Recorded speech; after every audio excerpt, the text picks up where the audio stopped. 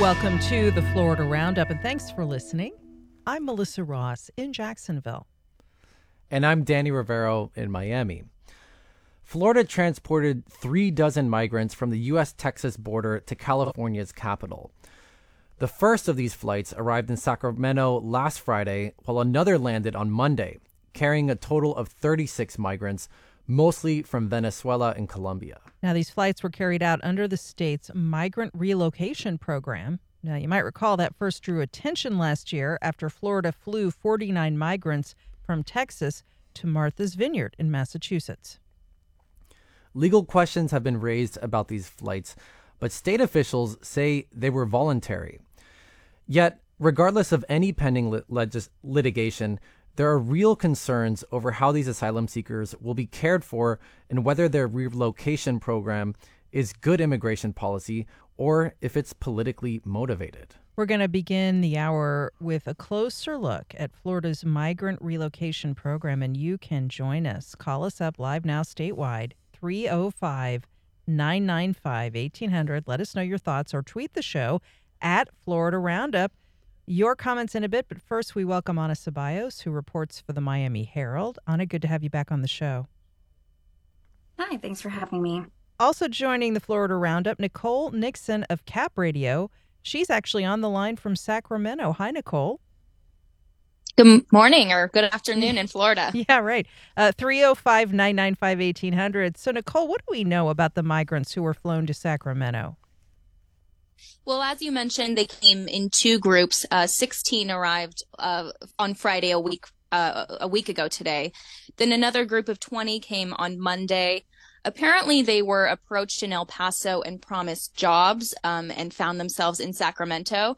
They're all adults. They're in their 20s and 30s, so a pretty young group, mainly from Venezuela and Colombia. A small number of them apparently are from Guatemala. And volunteers say that most of these migrants walked for months, in some cases up to 7 months across, jungles, deserts, to get to the United States. And they stress that these asylum seekers came here for a better life, to escape the poverty and the harsh conditions in their home countries, and that they just want to work to provide for themselves and their families.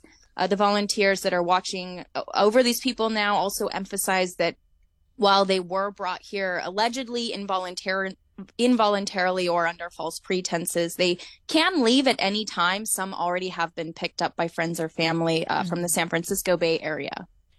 Tell us a little bit more about what you mentioned. What were the migrants told on the ground before they got on a plane to California? Yeah, we hear differing accounts here. The volunteers that are caring for these migrants say that they were brought here under false pretenses, that they didn't know that they were going to come to California. Basically, they were brought here under deceit. It sounds like they were approached outside a migrant facility in El Paso, told that there would be jobs and the travel to get there would be taken care of. But when the first group got here on Friday, they were bused to the Catholic Charities church here in Sacramento, left at the door. The people with them said, "We'll be right back," and drove away. And then there was a bit of a scramble to figure out what was going on, who these people were and where they came from, and then to, provide meals and find shelter and all that stuff. Now, and then the second group that came on. Oh, go ahead. Sorry, just the second group on Monday. There had already been reporting on this. So the second group, I think there was some heads up, and they were actually met on the tarmac at the airport by state and local officials and talked with the California Department of Justice investigators. All right. Speaking of officials, Sacramento Mayor Darrell Steinberg spoke about the flights on Monday. Let's take a listen to what he had to say. To the people who wonder whether or not we can handle this on top of the real challenges we face in our community, there is no other answer but to say yes. And you better believe we can handle it. Sacramento should be a model for the rest of the state and the rest of the nation. Now, Nicole, Mayor Steinberg referred to challenges there, and he's also sounded a little bit of a defiant note, if you will. Can you give us a sense of what he's talking about with the challenges in Sacramento and how this plays into it? Yeah, I mean, most big cities in California are really wrestling with large numbers of unhoused people. Sacramento's no different. Under freeway overpasses, it's not uncommon to see, tents, entire encampments. There's some work going on to, get those moved or cleaned up and provide shelter and temporary housing for people. But this is a big problem in California. So there were some questions about providing shelter for migrants and caring for them when this city has these challenges. Steinberg said that, that it's part of the city's values and the state's values to take care of people that were brought here, maybe not fully understanding what was going on or where they were going to be left, and that the officials have a responsibility to ensure that those people are safe.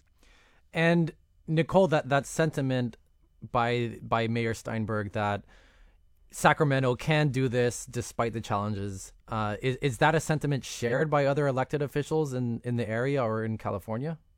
I think so. That the sound that you just played came from a big press conference earlier this week with leaders of many, many congregations here in Sacramento. Mayor Steinberg spoke. He was joined by several members of the Sacramento City Council. I think that there has been a real united front on this to say that, no matter the circumstances that these migrants arrived in California, they will be taken care of. I want to go to the phones now. You can call us at 305-995-1800. And we have Maria calling from Vero Beach. Maria, thanks for calling. You're on. Hi. My biggest concern is we all know that this is politically motivated. How is he getting away with sending these people to a different country and not really telling them where they're going and being so deceitful? How is he getting away with this, being Ron DeSantis? Thank you for your call, Maria. Governor DeSantis did talk about this when he was in Arizona this week, where he hosted a roundtable with sheriffs near the southern border. We'll have a clip from that, so let's listen in. We have put forth resources to assist with the transportation of illegal migrants to sanctuary jurisdictions where, they've advertised that they welcome that. That prevents from coming to Florida, and I think it's also been very effective. 305-995-1800 here on the Florida Roundup. Ana Ceballos, Miami Herald. Florida's migrant flights are being investigated in California. What's the nature of the investigation? What have you learned? Hi, yes. So in an interview with the California Attorney General, they said that they're initiating criminal and civil proceedings into really exactly what happened.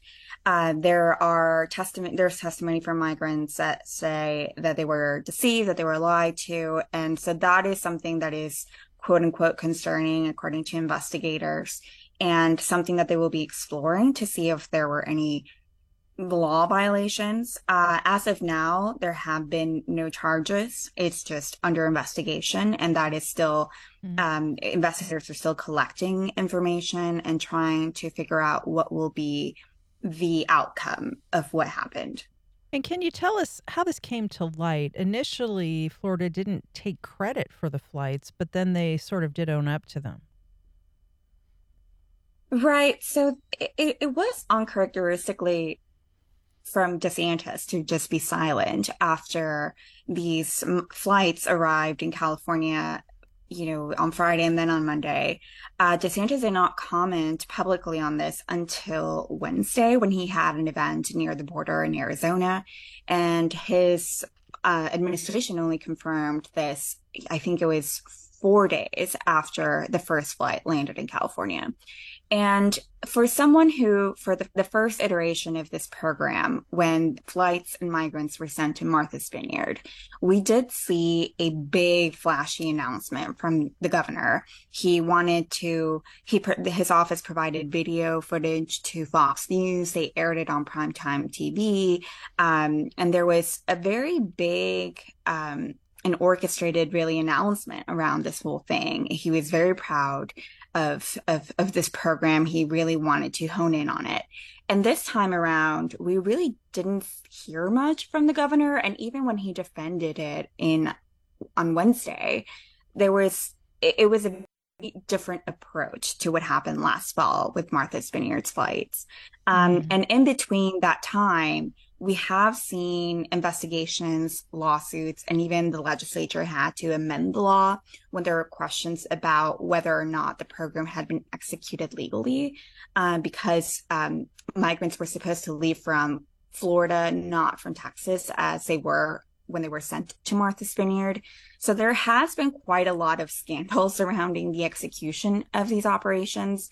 So it's unclear exactly why the approach has changed as to how he's talking about the program. He's still very much defending it and backing it and continuing to go along with the whole program, but it has been a different type of a more muted defense this time around. Sure. Yeah. And as Anna just mentioned, the Florida legislature did, in a special session earlier this year, amend Florida law to make this kind of program legal under Florida law, because with the flights last year to Martha's Vineyard, there were open questions and open litigation about whether it was legal or not. But Florida cannot change the law of other states. And Nicole, I want to ask you about this because, the Attorney General of California has talked about it. Governor Gavin Newsom has said that the state should investigate these flights to Sacramento, and even suggesting kidnapping charges for DeSantis. What are the prospects of that? Does it seem like this might be something that would violate some kind of California law? Well, you may have seen the tweet from Governor Gavin Newsom that, suggested kidnapping charges and posted a screenshot of the California code as it relates to kidnapping.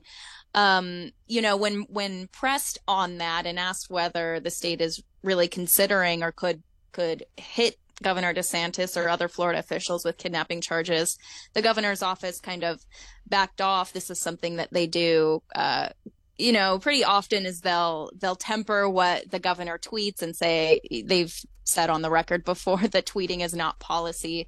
But the Attorney General, as we've heard, is investigating potential civil or criminal charges.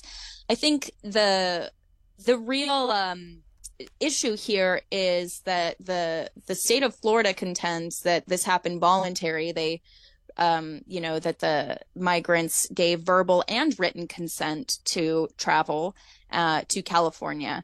So I think we'll have to maybe wait and see what the Attorney General is able to get to, prove whether or not the migrants were brought here, under false pretenses or not. Under false pretenses. Tweeting may not be policy, but we welcome tweets here on the Florida Roundup. Wherever you are in the state, tweet us at Florida Roundup. Calls at 305-995-1800. We did reach out to the sheriff of Bexar County in Texas.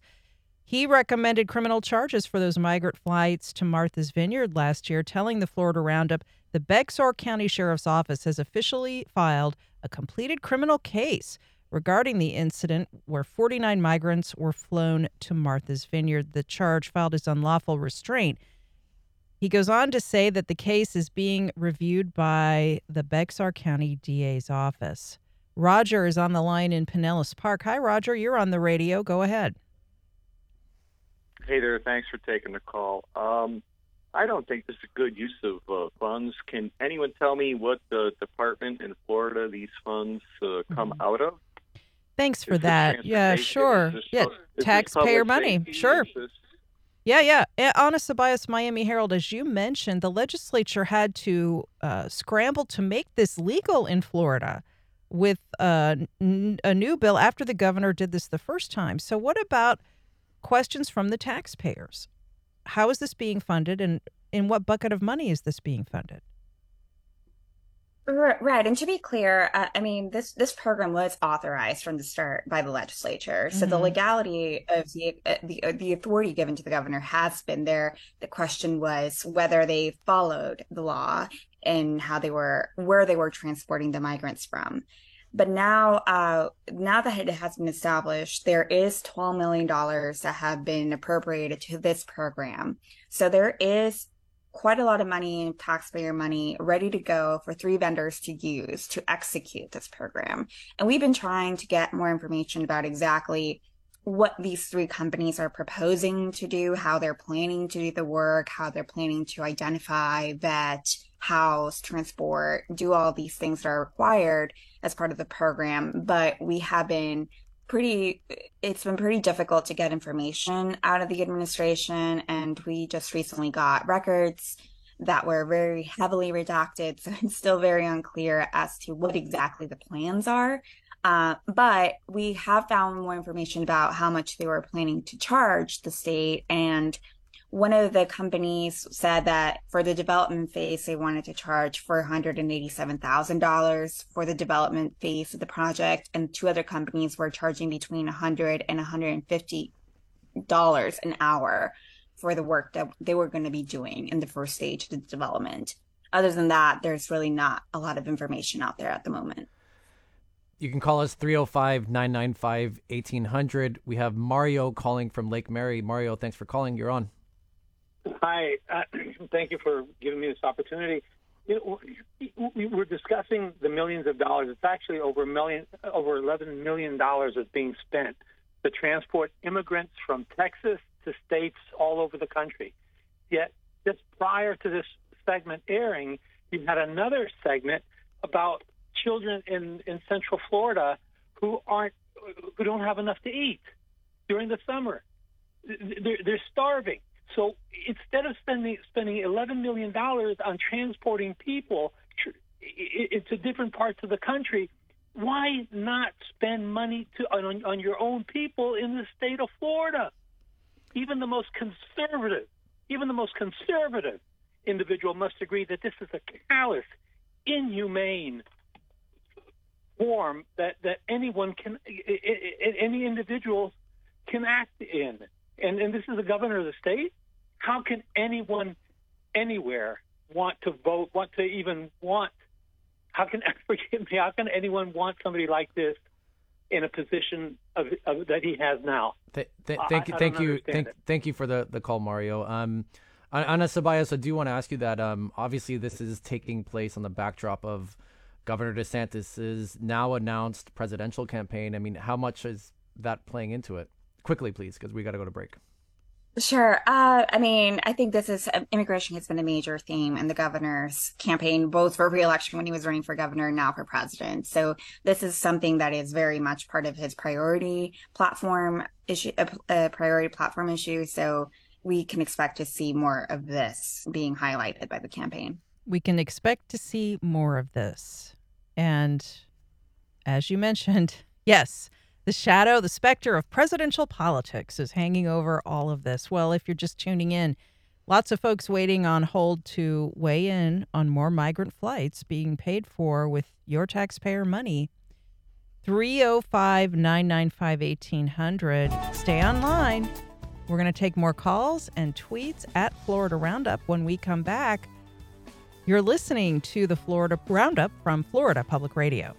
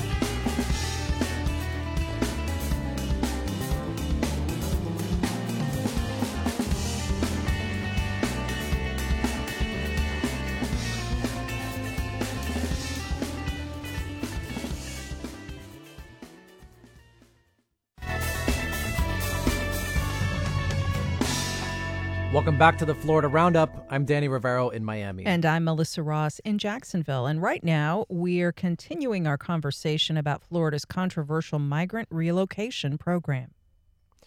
Before we welcome back our guests, I want to turn to a conversation I had with Juan Carlos Gomez. He's a clinical professor of law and the director of the Carlos A. Costa Immigration Human Rights Clinic at Florida International University's College of Law. And he's a practicing attorney. We spoke yesterday about Florida's various new immigration laws and the expansion of this migrant relocation program. Like Governor DeSantis, the professor too has a vision for a nationwide coalition around immigration, albeit it looks a little bit different than the governor's. Let's hear a little bit of that conversation now. Resettling individuals is a bit chaotic, and this is something that the different states need to help each other with rather than in law. There's always the shield concept versus the weapon concept. Law should never be used as an act of aggression. Law should always be used to protect. And the thing is, part of it is that states should be cooperating with each other. There are states that have labor shortages. Now, why can't we figure that out? That should be fairly simple. Think of the concern down here now with construction, with agriculture.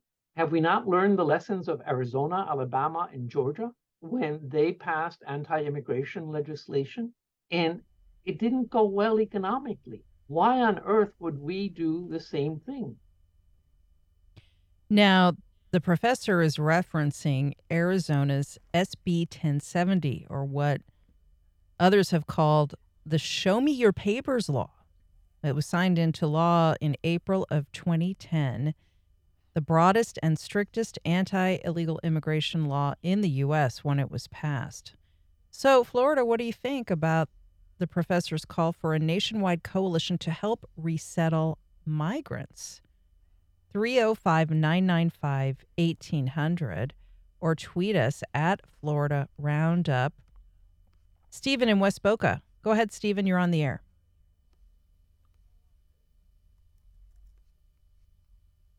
Well, we wait to get. Sorry. Oh, go ahead. Yeah, go ahead. Hello. I'm sorry. You changed the topic on me. I called in for the previous conversation that you were having. That's all right. Go ahead. If I can relate to that, I'm agreeing with a lot of what I'm hearing the callers suggest of our tax dollars use and that sort of thing.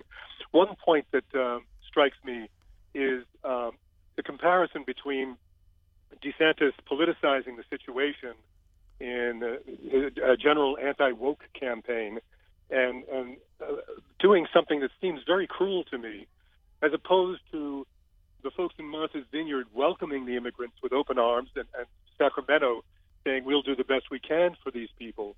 That's a striking contrast, and it just seems to me that there's that it's very stark. And that it's a cruel policy. What about that? Yeah, thank you for that. Honest Tobias, what about that? On the one hand, we have Florida's governor taking migrants from another state, his critics say performatively and in service of his presidential ambitions. On the other hand, we see a lot of states welcoming the migrants, saying they'll try to find them jobs, housing, that they'll try to assimilate them. And what about this professor's call for a national resettlement program? Let's be clear, there are plenty of resettlement agencies doing this work already, but what are your thoughts, Anna?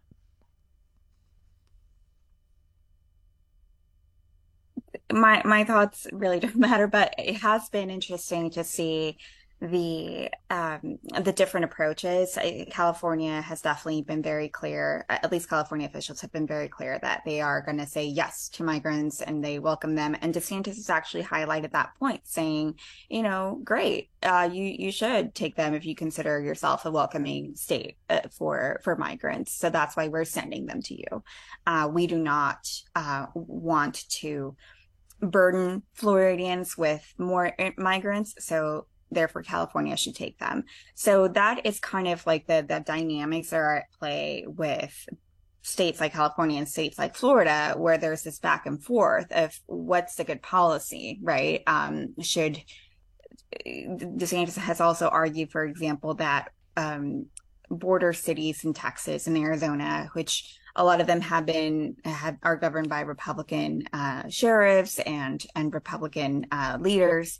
And they say that they are overwhelmed, that they're been dealing with an influx of migrants, even though the border numbers have been down since May 11th, when Title 42, a pandemic era rule, ended. They are saying that they're overwhelmed, so that they need the help from other states to take some migrants and relieve them from some of the pressure that they're facing.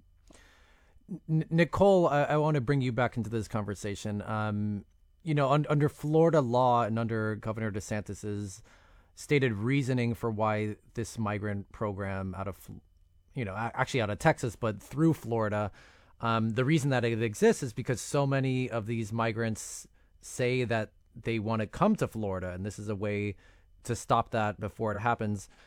Do we know if any number of these migrants that were sent to Sacramento and landed there this week, if they were intending to come to Florida? We don't. And I should have mentioned near the top that the volunteers caring for these migrants have not made them available for media to speak to. They cite security reasons and their ongoing immigration cases. I mentioned that a few of them apparently had friends or family in California, an hour or two from Sacramento, so they've left to join those people. But no, we don't know where their final destination might be.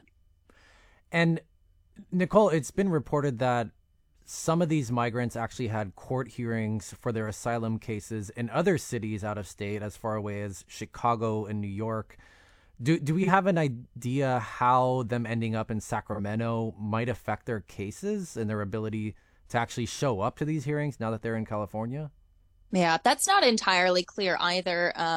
Volunteers have said, that some of them do have court hearings outside Texas anyway, so they may have had to leave, but we don't have information about whether those hearings can be done remotely or in person.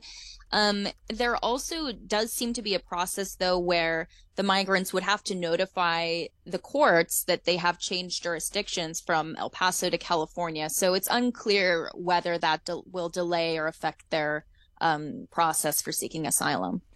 And Anna, the Professor Gomez with FIU, who we heard from a little bit before, when I spoke to him yesterday, he said what's going on in a variety of different ways, and this is just a showy, flashy version of it, is that the bipartisan pro-immigration stance that has long existed in Florida. I mean, we've had decades of high migration to this state. Republicans and Democrats have supported that. He takes a stance that this is evidence that that's going away. Is that something that is aimed more at a national audience, or how is it affecting Florida right now with these policies? I mean, if you look at the 5 years that Governor Ron DeSantis has been governing the state, we have definitely seen an escalation of really hardline immigration policies in the state, some which may have never, or that went nowhere in recent years, right, when other Republicans tried to get them approved. And we're not just seeing actions from the legislature, but we're also seeing, for example, unilateral decisions made by the administration through the rulemaking process, which have, for example, cracked down on Florida shelters that take in migrant children. We've seen DeSantis try to impanel a grand jury, right, asking the Florida Supreme Court to impanel one to look into what needs to be done. We've seen really a series of efforts by the governor to really transform the state in a way that would really send a message that, that Florida is not really welcoming of what been documented immigrants. And even though there's thousands of them here in the state, and it has historically been a place where a lot of immigrants have family and sponsors. And we are seeing these policies come in the lead up of the campaign and now as he's a presidential candidate. Mm-hmm. And it is definitely something that is very important in a GOP primary, like the stance that a candidate will take in immigration. So whether it's targeted toward a national audience or even Floridians, where we recently saw the state really swing pretty hard for DeSantis in the November 2022 election.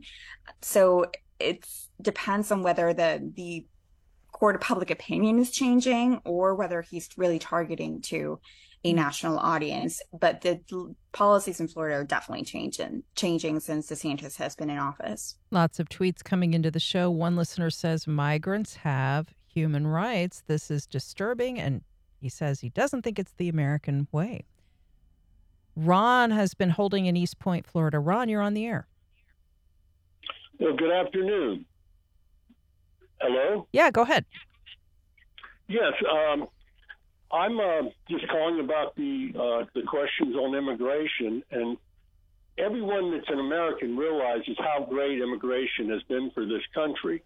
But it seems to me there has to come a point where you either have to cut back or you have to tell American citizens that are homeless that their needs are not as important as people that have come into the country, some of them illegally, into our country.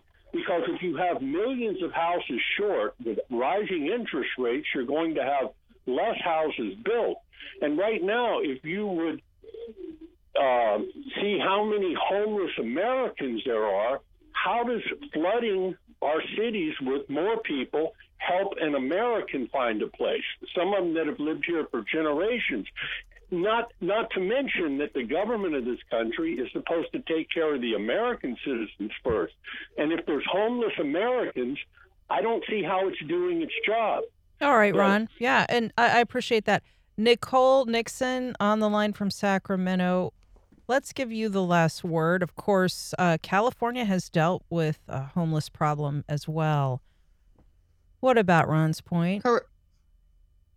I mean, that is something I've heard from Republicans here in California that, their the state leaders, the state's Democratic leaders are, going after Ron DeSantis. A spokesperson for Governor Newsom called it, referred to DeSantis as a politician who's shown there are no depths he won't sink to in his desperate effort to score a political point. The governor's been really criticized by Republicans for, his term so far for maybe a national sort of agenda or seeking national attention and not focusing enough on problems here in California like homelessness. So, that is a criticism here. But the local leaders have also said that you can do both, that they believe that the state can care for migrants that were brought here and kind of just dropped downtown without any information or, word as to what was going on. And it can continue to tackle the state's real pressing problems. Well, I want to thank you both for joining us. Ana Ceballos, reporter for the Miami Herald. Nicole Nixon on the line from Sacramento. She is a reporter for CAP Radio. Thank you, ladies, for being with us here on the Florida Roundup. Thank you. Thank you.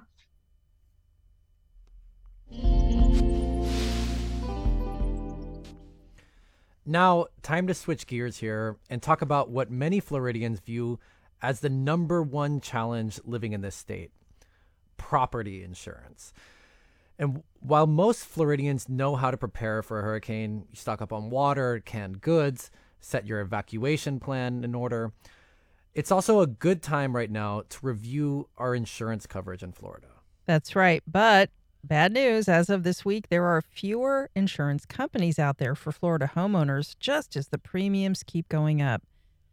Here now to tell us more about the latest changes to the current state of the market, we welcome Mark Friedlander with the Insurance Information Institute. Hi, Mark.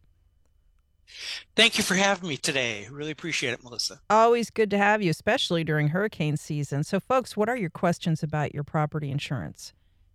Get on the line now, 305-995-1800, or tweet us at Florida Roundup. So, Mark, what about this? 2 more companies have stopped writing new business in Florida. Not good. Well, we've seen several signs of ongoing instability in the Florida market this week. First, we had a rate hearing with Citizens where the Citizens CEO said they are projecting to grow by 400,000 more policyholders before year end. That just shows us how limited capacity remains in the private insurance market. And then the Wall Street Journal reported 2 more companies are going to stop writing business in Florida. So that makes it 15 companies over the last year and a half have stopped writing business. 3 have voluntarily left the state, and 7 others have been declared insolvent. So turmoil is the name of the game, unfortunately, here in the Florida home insurance market. Now, the legislature has made a couple of whacks at this, passing a series of laws to try to stabilize the market and stop all this instability. It doesn't seem to be working yet, at least not in the short term, does it? Not at all. We expected it to be very troubling for the short term before we started to see signs of stability. And then adding to the crisis we already have, before the governor signed a sweeping tort reform bill back on March 24th, we saw more than 280,000 new lawsuits filed against Florida insurers.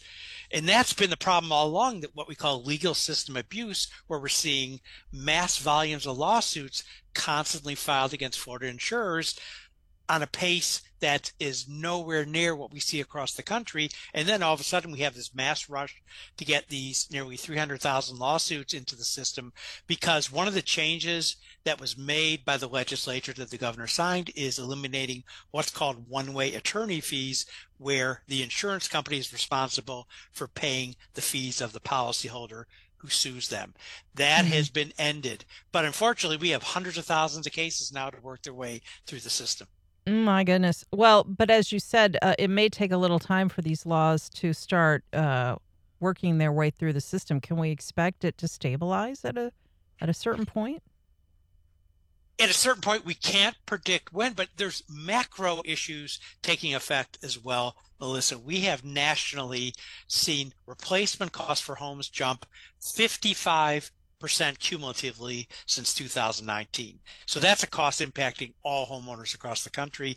Another factor in Florida and the U.S. is reinsurance costs. That's the cost that property insurers pay to have backstop protection for major catastrophes like hurricanes. And we've seen reports now of reinsurance costs for some layers for the Florida insurers running as high as 80% this year. 80%. So those costs, wow, that's crazy. 80%. Well, it's 305-995-1800. Hold that thought, Mark. More of your calls about this when we come back here on the Florida Roundup from Florida Public Radio.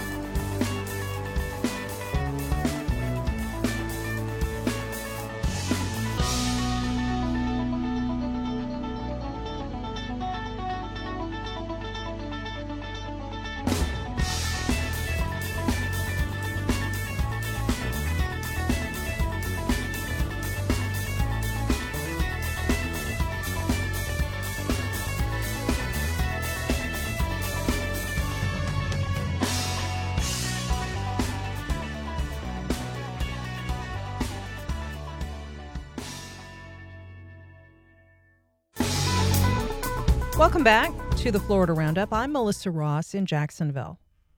And I'm Danny Rivero in Miami. And we're continuing our conversation on the current state of Florida's insurance market with Mark Friedlander with the Insurance Information Institute. And you can call us at 305-995-1800. and tweet us at Florida Roundup. Want to go to the phones right off the bat? We have Mike calling from Davie. Mike, thanks for calling. Hi, thanks for taking my call. I've been waiting for you guys to cover this issue. I live at a rather large condo complex in Davie, Florida, and I always thought that Citizens was the insurer of last resort, and now they've even dropped us because of the law that came about when the Sunside tragedy happened, and all condos higher than 3 stories had to be inspected. We failed our inspection, and the current insurer that we had said, "You're done. We're not going to cover you." Then we went to Citizens.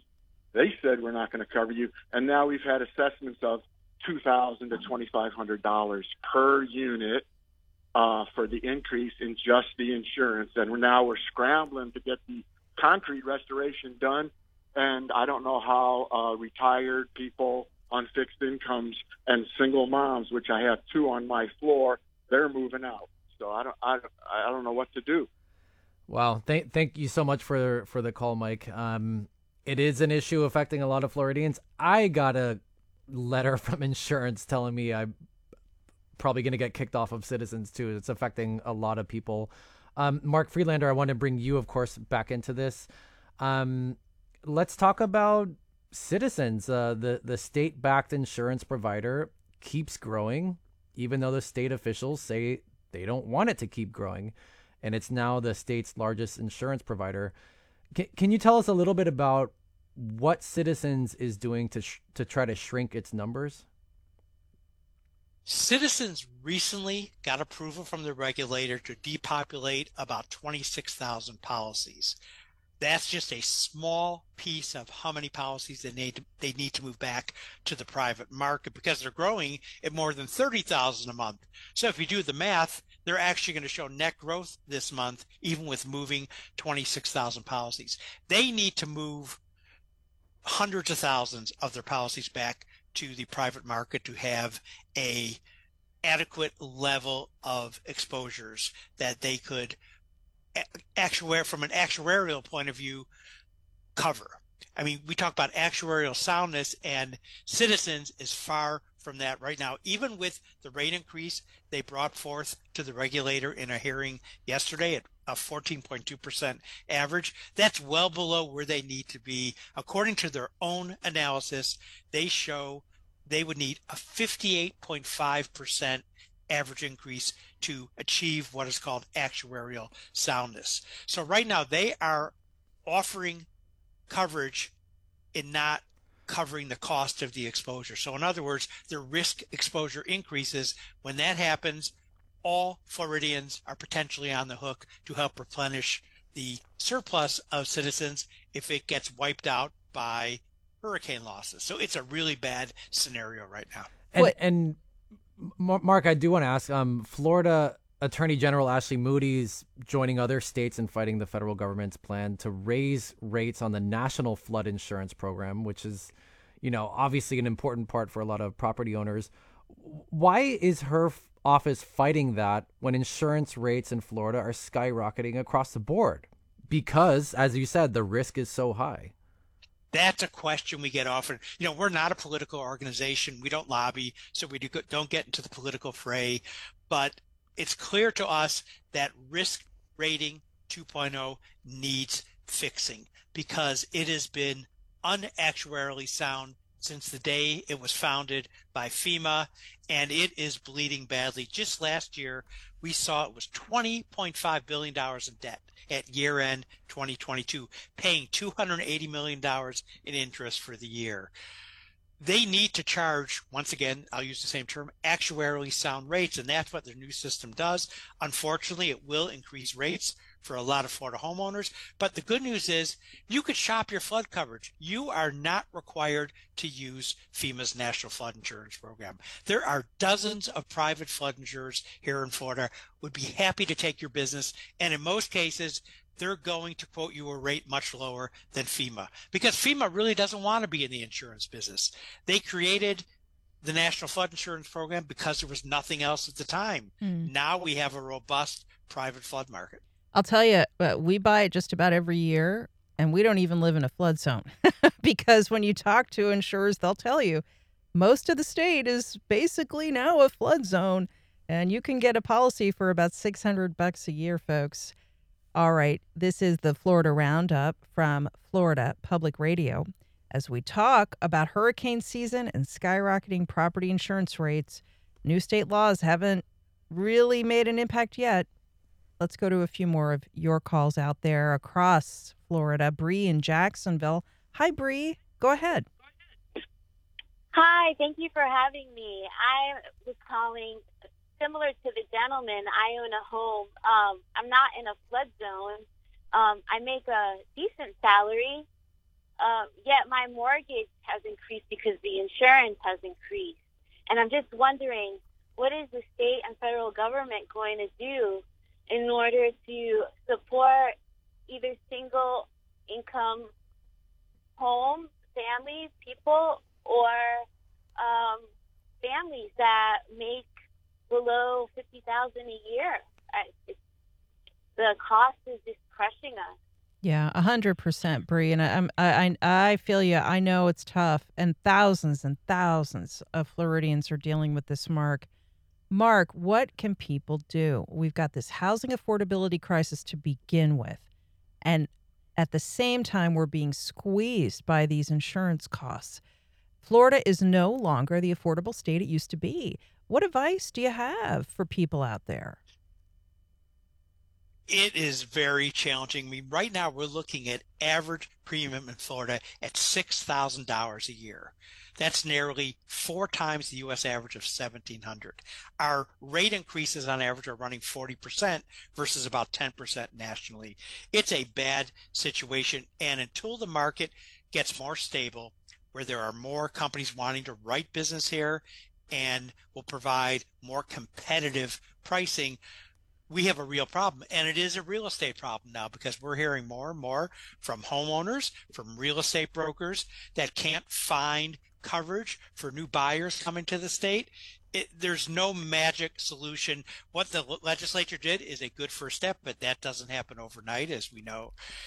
There's just no magic pill that anybody could take to say we're going to fix it immediately.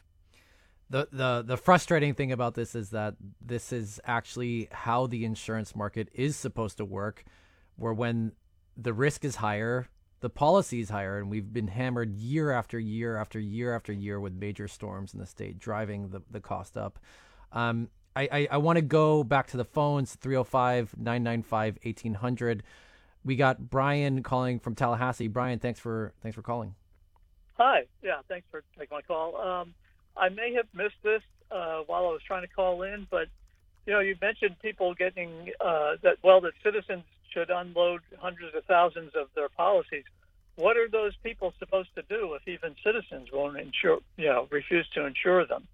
They're only going to citizens because nobody else will. So what are they supposed to do? Just move and not sell their house? Mark, what do you do if you get pushed off of Citizens? Yeah. So when Citizens moves your policy, that is approved by the state regulator, and it's called a takeout process, meaning they have private companies agreeing to take those policies. So they're not just going to cancel your policy. If you are part of the takeout process, which 26,000 policyholders are as of this week, you already have another company aligned to take over your policy in the private market. That's how the takeout system works. Unfortunately, we're not going to see large volumes moving at this stage because there's not many options in the private market.